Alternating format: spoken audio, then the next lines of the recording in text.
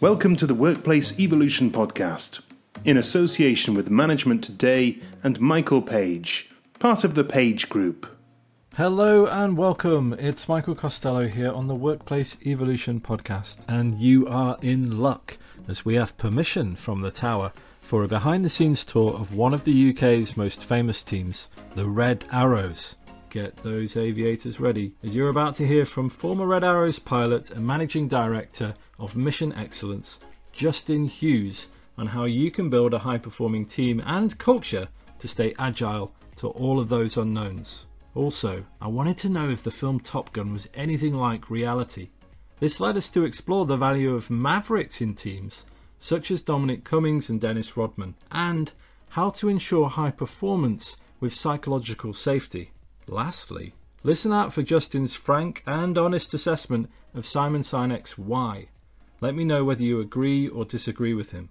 You can find out more about Justin in the podcast notes. As always, please remember to like and subscribe.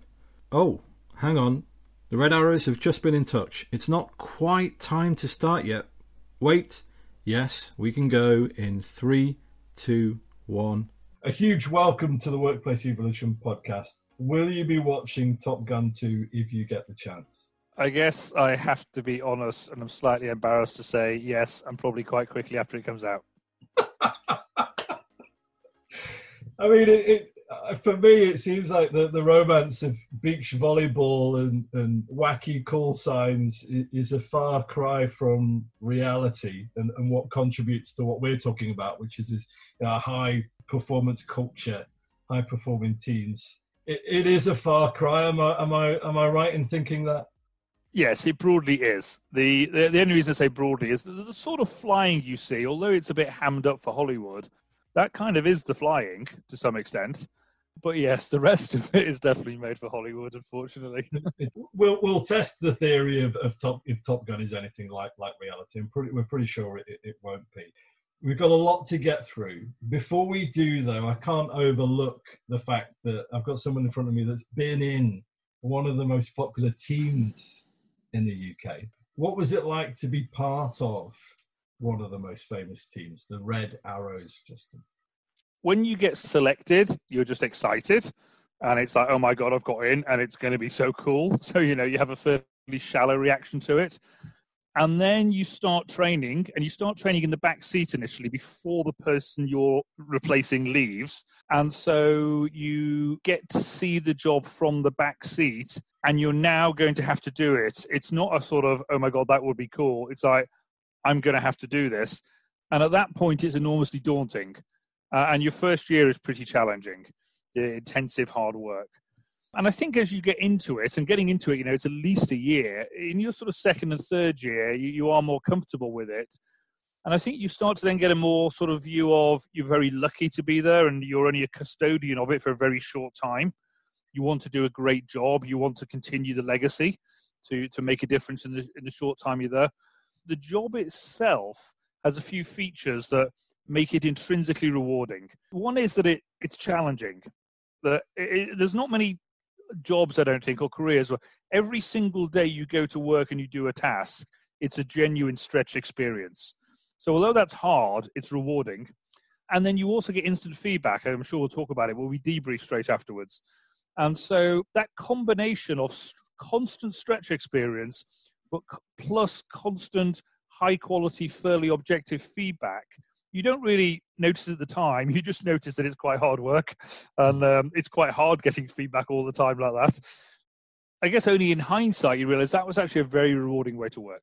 It's trying to find that sweet spot that many coaches, managers and leaders aim for in between, I guess, the team being in panic and comfort. It very much is like that. Of course, the season falls into two halves. And I'm sort of talking about the training here, which is the winter. The summer, when you're doing public displays, I wouldn't say you're in a comfort zone in the sense that you've nailed it now and you're completely on top of it, but almost by definition of having reached the standard of doing public displays, it's more comfortable. And then I guess the leader's job then, to some extent, is to eliminate any complacency. It rarely gets to that stage because it's such an intrinsic sort of stretch experience anyway. Even after you've done it for 3 years, you're working hard. said one word that stands out for me is lucky, that you felt lucky initially. And in terms of high-performing teams, a good place to start is just to look at the individual themselves and who would be selected into this high-performing team. And one of the things that stands out is during selection onto the Red Arrows, technical competence is pretty much assumed. You might tell me different from what I've read on that, but it's pretty much assumed. And the selection panel seeks individuals who demonstrate extreme personal humility and intense professional will. Why is humility so critical to team performance, do you think? And how would we know when we see humility? So I think it's important a number of ways. It's just a nice behavioral trait to be around. Humble people are more pleasant to be around on average than really arrogant people. And obviously when you're working in close proximity with people, you don't all have to be best mates by any stretch, but you do have to have a certain sort of set of broadly common values, broadly similar approach to doing stuff, and you need to be able to get on to a reasonable extent. So it helps in that sense, but then it also plays out operationally and tactically. That another trait that I would suggest is sort of highly aligned with humility in this context is objectivity. That being able to deal with things as they really are, especially if they didn't go so well.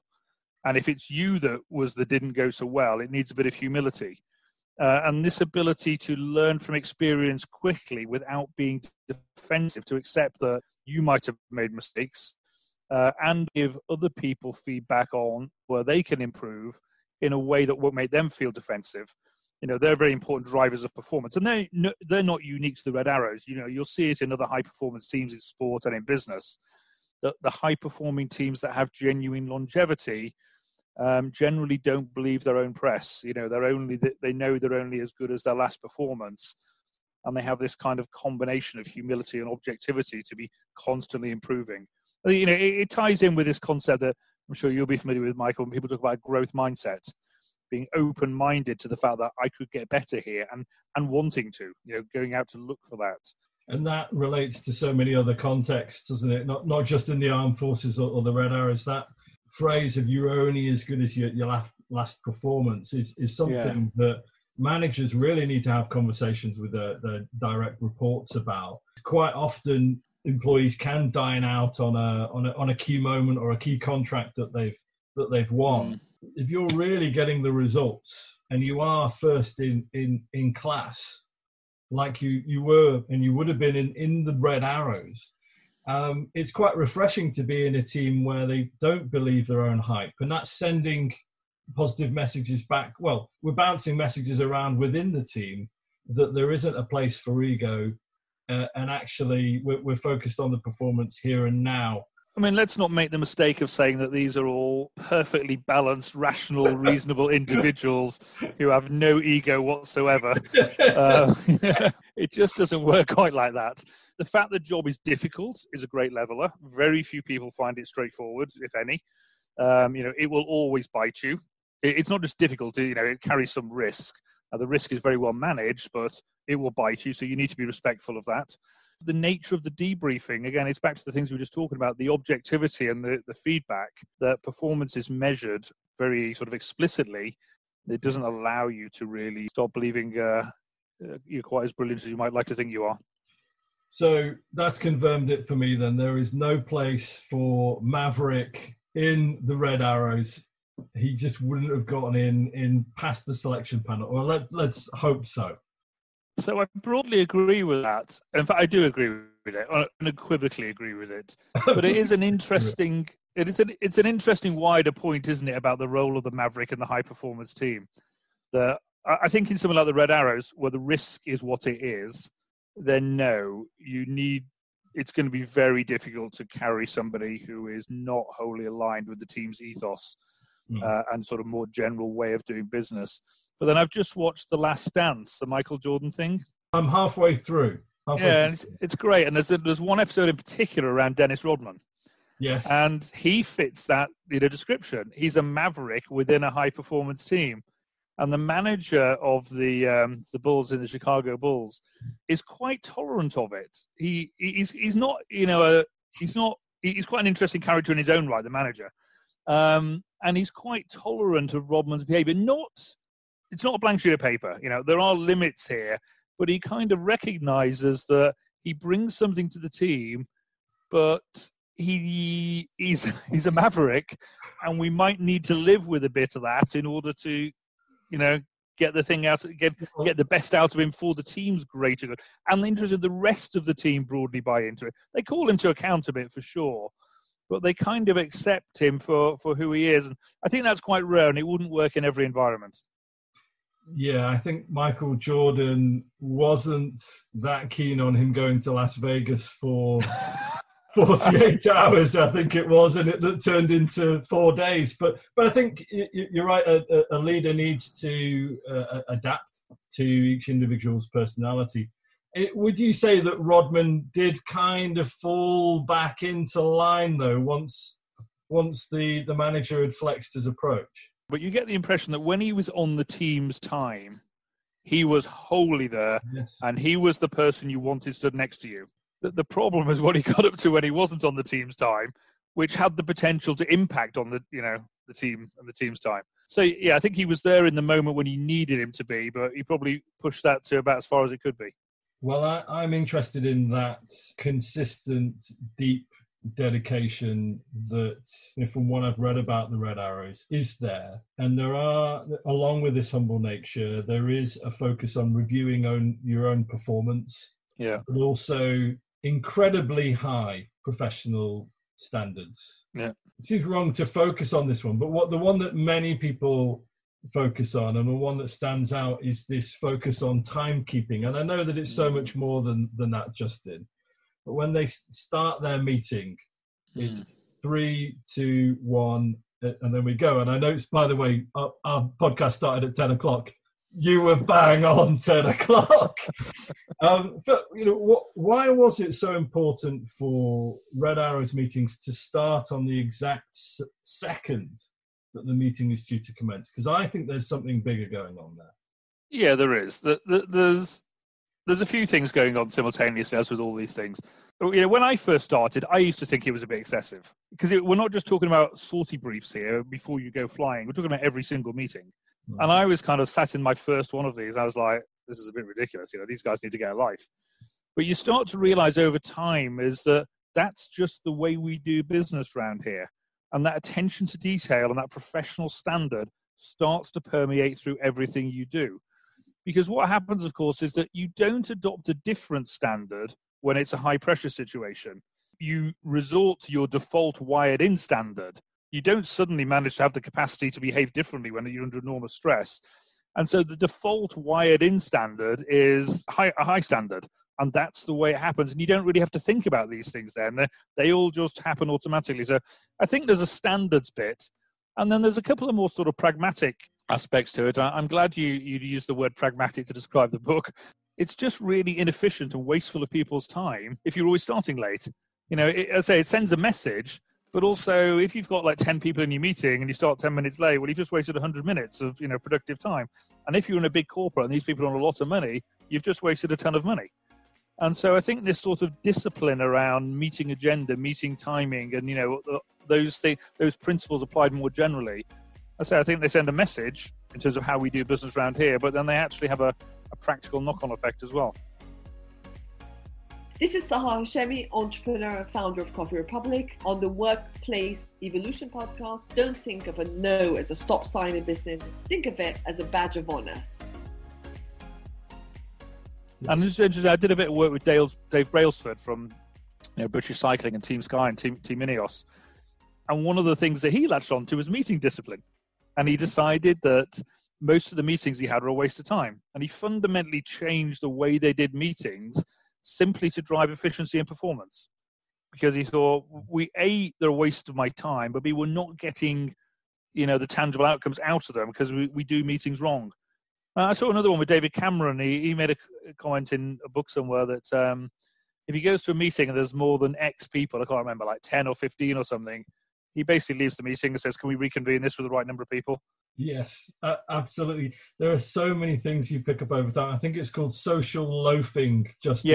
Yeah, I'm very familiar. when you get over the number 7, all of a sudden Yes. people start to think, yeah, I'll be all right if I just put my feet up on this one. Yes. Highly relevant to sort of brainstorming and cognitive diversity things that Yeah. you may be well aware, but you need to do your original thinking on your own such that you get the maximum quantity of decent ideas so that people don't go social loafing. Yeah. So I think there are lots of unspoken norms that do go on. You know, no manager's going to turn around to you and say, you know, it's okay for you to turn up 10 minutes late. But people do, and it kind of... Yeah, that's very good. So, but you also talk a lot about in the book review of own performance, and I wonder if were there any things that the Red Arrows did to review their own individual personal performance that others might be able to learn from listening to this podcast?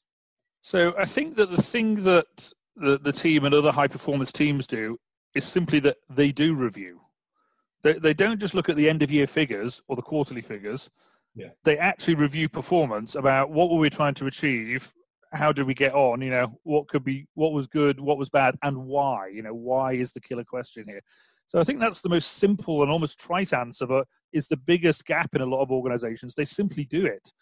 And I know there's reasons not to do it, time pressure, commercial pressure. It's not what my boss does, lots of cultural barriers sometimes. But simply, if you don't do that sort of review or debrief process or whatever you want to call it, prepare to make the same mistakes next time as last time. You'll get a bit better by osmosis. You're a year older, but we'd like to accelerate the process a bit faster than that. To just give you a tiny bit of context of how it works as a sort of military fighter pilot, and then maybe comment on it a bit more generally. Military flying does lend itself particularly well to debriefing type reviews because the task is very well defined. You go to work, you brief to do something, you take off, you go and do it, you land, it's finished, you review it. So it's a well-bounded task. So you sometimes have to work a bit harder in other environments and in the commercial world to bound the task as well as that. They do it immediately afterwards, and the general way it works is that you review the plan. Maybe not in massive detail, but with the benefit of hindsight, does everybody think that the plan was a good plan? Was it communicated effectively? Do we all understand the same plan? And then you review the execution. And that's the crux of it. What went well and why? What went badly and why? Normally in a chronological order. Most plans get executed chronologically. If it's some sort of complex task and as a matrix organization, I guess you might review it thematically or something, or functionally. Chronology would be the obvious default to me. And then we work through it collectively. Nobody's got a monopoly on being right. It's not a chance for the boss to give other people a hard time. The boss has got no monopoly on being right in going into that meeting. And it might be that things that the boss did were a significant factor in whether it worked or not. And, the not being the critical one here, that needs to come out as well. So, the kind of idea and the process is fairly straightforward. Why is it tricky in practice? Well, it's tricky to find the time. You have to commit and you have to believe that it's a bit like leadership training. It's not a switch you turn on. You've got to believe that it's a good thing to do and it bears dividends over the long term. And then the three things that drive the effectiveness of this sort of debrief, in my opinion, are culture, attitude, and process. Culture is what people in your world, Michael, would refer to as psychological safety here. It's the senior person in the room or the senior people making it okay for everybody else to have the real conversation, to call things out for what they really are and challenge. And that, in my opinion, is very much a top-down thing. If you work for a psychological, pathological nightmare, obviously nobody does, but just hypothetically, that would be it's a difficult thing to manage upwards. You need the senior people to set the tone. And in a perfect world, this would come right from the top of the organization, but all we're talking about is the senior people in the room. Whatever meeting we're in or whatever Zoom call we're on in the COVID world, the senior people to make it okay for everybody else to have the real conversation. And that often comes from them just being honest or admitting a few mistakes of their own. It's not rocket science, but it's a big barrier to cross to make it okay to have the conversations. That's what I mean by the cultural issue. The attitude issue is everybody else understanding what's going on and being broadly bought into it. So playing the game as well, playing the team game, contributing in a meaningful way, admitting their own mistakes, and having a positive attitude towards this review process. And the process is what it is. It's almost the easiest bit, but you do need some structure and process. You don't want to start your review with, how does everyone think that went? I'm always surprised and amazed that many organizations don't engage in a formal project close, for example. Yes. And I think it is about being brave and being open. Great ideas like inviting in other project managers to see the results, inviting in feedback, giving feedback. All of that really requires some sort of bravery and, as you say, psychological safety. But if they've had their fingers burnt in the past, all of a sudden these project reviews just don't take place. And particularly if the projects are costly. And projects tend to fizzle out and kind of disappear. They have these huge kind of fantastic launches, and the reviews don't take place. So when you think about psychological safety in the current climate, what do you think are some of the risks to a team's psychological safety that in turn would harm those honest conversations that you've mentioned? The one thing that might be a factor, though, in the current environment is pressure. The businesses, a lot of businesses will be under a lot of pressure. Revenue's taken a massive hit. People are having to lay people off. And in small businesses, it's a fight for life. In big businesses, it's a fight to for reducing costs, keeping going, managing investor expectations. A lot of short-termism, and so the pressure on individuals leads sometimes to suboptimal behaviours. And there's an ambiguity issue, and then there's this pressure issue that we don't really. There's much more ambiguity and uncertainty than there was previously, and so ambiguity generally requires judgment. And as you will well know, judgment is subject to cognitive biases. We're not as good at it as we think we are. So there are lots of techniques we can do individually, collectively to be better at that. But the general rule is if we don't do any of those things, we're pretty poor at it, and we think we're brilliant at it. Yes. So we're having to make a lot of judgment calls under ambiguity at the moment. So you get this cognitive bias, but then you also get motivational bias, the pressure that your boss puts on you and the organization to do things that aren't necessarily the best thing for the long term. Get this job done almost at whatever cost. In high-risk industries, you see this all the time. It doesn't have to be COVID times, whereby there's always a tension between operations, money, and safety. And the one that gets the priority is the one that's on your boss's agenda, and not necessarily the one that your boss or the boss of the organization is pushing, or not the one they're pushing in the public domain. It's the one they're actually pushing. The thing that's subliminally getting rewarded and recognized and gets you on in the organization. Where people are under a lot of short-term pressure at the moment, then those pressures will drive certain behaviors and decision-making, which may not actually be the best or the most healthy things for the long term. It raises the importance of leaders and managers to reiterate the values, if in fact they want to stay to those values. So yes. Talk about fairness and openness and people getting there on merit, rather than, as you say, short-termism gains or results. I think you're absolutely right. So suboptimal behaviors can come about under pressure. I guess it's up to the leader and the manager to be aware of those to maintain that psychological safety as well. If we come back to the foundations that leaders and managers need to get right, I think you're starting to touch on the why we do what we do. And you stressed the importance of clarity and common purpose. And you even recalled a sign at one of your RAF bases that read, "The job of this base is to fly and fight. The job of those that don't is to support those that do. Everyone is an aviator." So if we just think about the red arrows for a second, what is the why of the red arrows, and has that changed over time? So the why of the red arrows is public relations. It's often confused with recruitment, and obviously those two things are actually quite related. But bear in mind that there's not really ever a shortage of people who would like to be fighter pilots. So although there's often a wider recruitment issue in the armed forces, recruiting pilots isn't generally a supply limited issue. But that's the recruitment's not the sort of key point. The key point is public relations, to show off the armed forces and the military through a display of professional excellence. Just before answering your question about, has that evolved, I do think it's an interesting issue, this, about how important is that to the people on the team.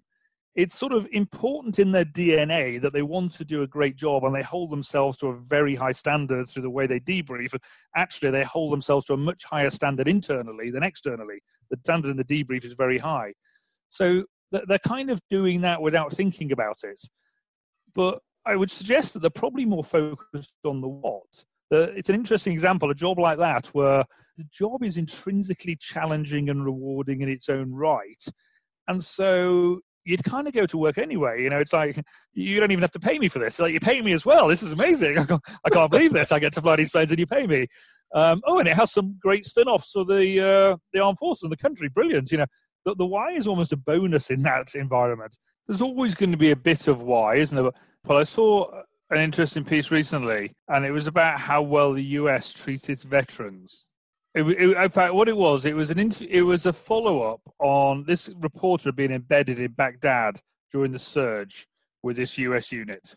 So when things were really bad, and he'd written about them, and then he followed up, 20 years later to see how they turned out, having gone through that experience.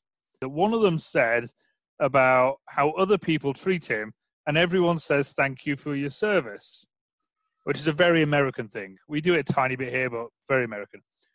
To which his response was, or his thinking was, I didn't do it for you. Why are you thanking me? I did it because it was a job and it was cool and I wanted to do it and I liked my mates. And I think that's true of a lot of the military, to be honest. That, yeah, you're right, that at a sort of more strategic level, the longer you're in, hopefully, I guess, the more you buy into the bigger picture. Yeah. But I think for a lot of people who join the military, you join you've seen Top Gun or you've seen the adverts or you think it's going to be great. And yeah, it's not illegal or selling drugs or something, but actually you don't join to serve Queen and country. You join because it offers an interesting opportunity and challenge. Yeah. And I guess that is particularly true in the Red Arrows. Bear in mind, these people are pre-selected; they're already in the military. The whole thing with the Red Arrows is that you probably join for some fairly shallow reasons because it looks like a challenge and it's going to be cool and it's going to be great. But then, actually, what it turns out is the intrinsic reward of the job itself is so good and so challenging that if you ask people why they did it, I think most of them are a bit of a loss. It's like, why wouldn't you do it? Yeah. It's not because I want to be recruitment or PR or I'm on some big ego trip. It's just cool as shit and it's really challenging. So I think it's intuitive. You get it right away on the adverts. Not everybody needs that deep, huge meaning behind everything that they do. Well, you need some meaning, but it's not. It comes back to the Simon Sinek thing. It's not the meaning that he says, in my opinion. And it's definitely customers. Definitely, he makes this big deal about that. Why these companies are so successful. I think it's complete bullshit because nobody would do business with Amazon or Facebook if they did it on the sense of why. And yet, they're two of the most successful companies in the world. That's a great point. This is David Coulthard on the Workplace Evolution Podcast, the podcast that gets the listener up to speed on leadership and management. I mean, has it changed over time? I believe, I'm not that close to it now, but I believe it is changing now because of money as much as anything. That obviously this is about to get 10 times worse in the next year or two. With the pressure on the public purse and a vastly reduced air force, can you afford to have a full-time professional display team running around the world and the UK doing loop-the-loop? What's the point of that if there's no recruitment problem? But obviously this comes up and has come up regularly over many years. Can we afford to keep doing this? And the military have offered the Red Arrows up quite a few times as we can save this money, at which point I think the Treasury generally agree it, and I hear it anecdotally that it gets to sort of the cabinet or something, and the cabinet say, oh my God, we're not going to be the government that stops the Red Arrows. But it is under a lot of pressure. And then, so one way in which it's changed a little bit, or it's evolving now, is should the Red Arrows be an asset of the armed forces to show off the military to drive PR and recruitment as a sort of second effect, or should it be an asset of UK PLC that is used more internationally to show off the UK? And actually, about 3 years ago, the Red Arrows did a big tour to China. And that tour, let's be honest, China's not a military ally of ours. We don't need to do a lot of PR for the armed forces in China. That tour was wholly around promoting UK PLC, and in parallel promoting, they did a lot of work on promoting STEM through all the places they visited. Do you think that might just weaken the brand and the reputation of the Red Arrows if the Y kind of shifts that closer to more of a commercial element rather than what it is or what it's been known for? I'm not sure, because the team would still be used in that context for a sort of a greater good that served the UK. Where the waters might get a bit muddy is where you get into commercial sponsorship. If the team is being used to promote a commercial aim, and maybe the people who are the beneficiaries of that are providing some form of sponsorship, then that starts to introduce some interesting incentives and potential conflicts of interest. Yeah, I can see it now, writing some brand's name in smoke. Exactly. Yes. In the sky. Not a great look for the diehard Red Arrows fans, and I guess that's having complete clarity on the why. Yes, absolutely. When we take the why, we then start to look at teams around how do we measure performance. If we know the why, we start to think about how we measure performance and how we reward performance. And the book's got some really strong examples of Terminal 5 at Heathrow Airport and the Olympics, where they've had a large number of teams collaborating together. What is it that high-performing teams get right, do you think, in terms of rewarding and measuring performance? So I don't think you can separate this from the conversation we just had about the what and the why. That is the starting point. And, I've done some work with clients on this myself, framing a what and a why for them. We'll generally spend half a day on it, literally, on, a couple of sentences to get this specifically right. What's the thing we're trying to achieve and why is it important? So you need to put a bit of effort into getting that right. And then once you've got that what I might call your intent, the thing you're aiming to achieve, then the next thing you'll measure is a success. I think the real challenge is what is the smallest number of things I can measure that will tell me that I'm progressing or achieving the aim? Because we tend to measure a gazillion things. And I've seen an example recently where an organization were very good at this stuff and measured an awful lot of stuff. And in my opinion, none of the things they measured told them anything at all about whether they're making progress or not. And you need to sort of separate out your effectiveness and your efficiency here. Effectiveness to me is, are we achieving the goal? What's the smallest number of things that will tell me that we're actually progressing in the right direction? And you might have another level below that of, KPIs and what have you, sort of leading indicators of that. But I think you just need to be very careful here to separate out your means and your ends. If you start rewarding and recognizing people on KPIs, which is effectively what I was talking about in that other example, if a KPI is one small part of the system and you put a lot of focus on it, people will then focus on delivering that, irrespective of whether it's making any difference to the system or not. I think there's that collective responsibility for the main KPIs that everyone's going to have to grasp right now. And I think the more successful projects that you've mentioned, everyone took responsibility for those main key goals. How do you start to introduce that accountability and responsibility across the board? Keep it simple. Even on big projects, keep it simple. That matrix organization, there's lots of good reasons why people have matrix organizations. Big organizations are big and complicated almost by their very nature. So there's different ways of organizing. When you get to the stage where nobody is actually personally accountable for anything, then nothing happens very effectively.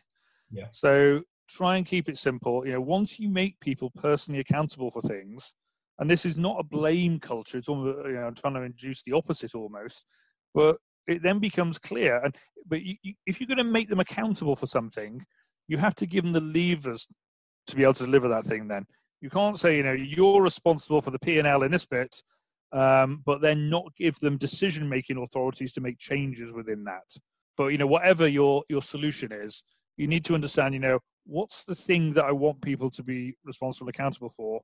Then, put the right measures on it, and then make sure they've got the levers to be able to affect that thing. It's often a conversation that can be overlooked or avoided. Actually, some managers aren't keen on giving pure accountability sometimes, which can end up with things going disastrously wrong. Speaking of disastrously wrong, actually, we can have the why, we can have clarity in the KPIs, the reward and the measurement, but we still need that commitment, and there's a responsibility from leaders to drive that commitment. Most recently, we've seen some senior officials in government that have communicated a purpose during the lockdown, and perhaps flex that commitment a little bit, Justin. What's the impact, do you think, of inconsistent leadership like that on a team's commitment? So let's not skirt around the issue. You're clearly talking about Dominic Cummings, although he wasn't the only one. I don't know the guy. I only know the facts as they were reported in the papers, so I have no first-hand knowledge of this whatsoever. And so I don't know the rights and wrongs of the personal decision he made. That said, he should have been aware that whatever the rights and wrongs were, there was going to be a perception and a role modelling issue here. And that can be as important as the facts, and he should have been able to work that out, I think. And then the problem, of course, it then induced was the one for the Prime Minister. Although he was a sort of relative innocent in what Cummings did, the Prime Minister was undermined by supporting him. Because on the one hand, the Prime Minister saying one thing, but then trying to justify a divergence from that one thing, which to many people was unjustifiable. So his credibility was reduced. And you see this a lot with, is an easy example in commercial environments where you say, well, these are our values or our behaviors or attributes, whatever you want to call them, and they're really important. And then you have somebody in your organization who absolutely nails the numbers, hits it out the park, solves all sorts of problems for you, but measured against the behavioral stuff, they're pretty dysfunctional and they're quite a negative impact on the team. What do you do with that person? It's a difficult one because it undermines not just the behaviors, but it undermines what you're promoting as a leader, that you're clearly turning a blind eye to that stuff when it suits you. Well, we can't always see the repercussions directly of rewarding that individual, yes, numbers, but demonstrated poor behaviours, poor values. But more often than not, it is people will leave the team, maybe not immediately, but over time they can become disenchanted. What you're saying, and your ability to influence and persuade thereafter, and your credibility is gonna suffer. And we'll see how it pans out for certain officials. The bank of goodwill and credibility has a debit against it, and it's only got so much credit in it. There's something that you said in about a particular military operation. You described a junior officer who might be leading on a mission in the British forces, which could have a Saudi general in or an American colonel on the same mission. But in the context of the mission, they would defer to the junior officer. I love that from the sense of just the individual's empowerment, growth. That, you're talking about that balance, that stretch. That's certainly a stretch. Do you feel other organisations could be perhaps more agile like this in the allocation of leadership roles and accountability then, Justin? Yes, I think it's true that people who've had limited contact with the military get hung up on some of the preconceptions about what the military's like. Stereotypes that sometimes have a grain of truth in them, but are often far removed from the reality day to day. And one of them is about hierarchy and command and control. You just do what you're told, you salute people more senior than you. And yet, historically, the military is a hierarchical organization, and some parts of it definitely still are, well, most parts are to some degree. But then there are parts that are doing the most agile tasks, by which I probably mean special forces and fast jet aviation, where it's too fast moving and there's too much risk to be hung up on hierarchy and rank. And so, yeah, that thing I described about saluting, knowing where you are in the chain, in line management, absolutely, that never changes. The person who's more senior than you gets saluted. They wear the rank on the shoulders. You know exactly where you stand. But in the operational task, the person who leads is the person best equipped to lead the task, not necessarily the most senior. And the senior people often are not doing as much flying because they have wider management responsibilities. So on a flying mission, the senior people will often take a subordinate role. But in the context of the mission, they would defer to the task leader. And that doesn't mean they're not still the senior line manager. So they would still have the authority to pull rank if they wanted to or had to, if they saw something going very wrong. But as a general principle, the team is constructed according to the task, not according to our internal hierarchy. And in a different language, it's a very sort of external or customer or market way of thinking about it. We put together a team we need to get the job done. We don't get too hung up on how we're structured internally. Do you find in the conversations that you have with your own clients then, Justin, that you might question that, you might question the structure, and in particular in the current climate where we will need to be significantly more agile to the demands that are out there? Yes, I mean, there's a great irony here that quite a few of these people who would regard the military as very hierarchical, I find their own organizations are far more hierarchical. Yeah. Commercial organizations, nobody wears rank, but many are deeply hierarchical. Okay, you wrote that for 2 minutes, the team would discuss how they would deal with specific scenarios, such as technical failure in the air or potential emergency. Tell me more about that. How did the team benefit from those discussions? So this would be something that happened before the event rather than at the end of the day. So what you're trying to do here is prepare for the unexpected. So I would suggest there are 3 types of scenarios that you face. You've got known knowns, things that you pretty much know are going to happen, and you can predict them, and you've got a reasonable amount of confidence what they'll look like when they happen. We have standard operating procedures for those. If you know it's going to happen at some point, and you know what it looks like, script it. And people have thrown that back at me and said, yeah, well, that's very inflexible and blah, blah, blah. You're all automatons. My retort to that is no. Having good standard operating procedures is not what makes us inflexible. It's what makes us flexible. Exactly. Because it frees up your brain power for the clever stuff. So this is the kind of static stuff that's locked down, that we know it's going to happen. We lock it down. We don't waste brain power on it. But then there's your known unknowns that you can kind of half predict, things that might not go your way. And you can sort of half foresee what they might look like, but you don't know when they'll happen, and you don't know exactly how they'll play out. Well, this is what we do contingency planning for. I saw an MIT professor talk about something vaguely related, and he had a different phrase which I thought was quite good. He called it dynamic rehearsal. And that's what we're doing here. The static stuff you can just write down. The dynamic rehearsal, you need to kind of stress test different scenarios. So what happens in practice every morning, the example you said, we have a weather brief. We talk for 2 minutes about technical problems. So it's just 2 minutes professional development every day, keeps people thinking about technical issues. Every time we fly, so pre-execution brief, we talk about what could go wrong on this particular event. Either what's the worst thing that can happen or what's the most likely or some combination thereof. And what happens is the thing that you talk about never happens on that day, hardly ever. But what happens is if you're constantly doing this dynamic rehearsal, stress testing your own thinking, you start to build this kind of mental database of things that might go wrong. And when they do go wrong, you dip in the database. You don't just make it up. You don't want to be making a high-pressure decision under enormous stress, having never thought about it before. So you take something you've already spoken about and you massage it to the situation you're facing. And the final version is unknown unknowns, COVID-19. Some people have said to me, well, how can you prepare for an unknown unknown? It's irrational. You can't have a plan for it. That would be irrational. But what you can have is absolute clear, simple priorities. So that when you're facing, very fast-moving, ambiguous, uncertain situations, you've got very clear, simple priorities to fall back on.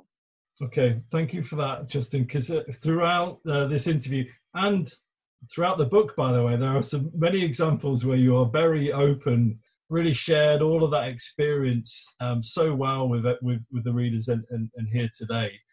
What is the next step for you at the moment with Mission Excellence and the consultancy that you're leading on at the moment? Mission Excellence is a consultancy around building high performance cultures. It has a website, missionexcellence.com, if I'm allowed to mention that. And so, it's quite a broad church, that piece around high performance culture. So teams, leadership, strategic work, decision making under ambiguity. I've never been particularly comfortable just sitting on the sidelines, being a coach, consultant, speaker, advisor. By nature, sort of personality, coming from the military, I'm very much an on the pitch, getting stuff done. And then most recently, I've just had about 7 months as a senior line manager embedded in what started as a consulting engagement, but embedded in a large global corporate owning a P&L. And I want to get my hands dirty in all the stuff you're talking about and the stuff that's in the book. I kind of feel almost some sort of, not just an obligation, but a desire to, put myself to the acid test. So I guess the challenge for me is, what's the next challenge for me? And I'm open-minded what that might look like. A continuous stretch, it sounds like, Justin. Yeah. There'll be so much for those that are listening. They'll have taken so much, I'm sure, from your ideas and the discussion to guide them through this volatile, uncertain, complex environment, but also just simply to take a culture and build a high-performance culture that's greater than the sum of its parts, as they say. Good luck with your future projects. Thank you. Good luck with Mission Excellence, Justin, and thank you for being our guest. Thank you. All the best. Remember, guys, keep calm and carry on. And if all else fails, subscribe, share, and like the Workplace Evolution Podcast.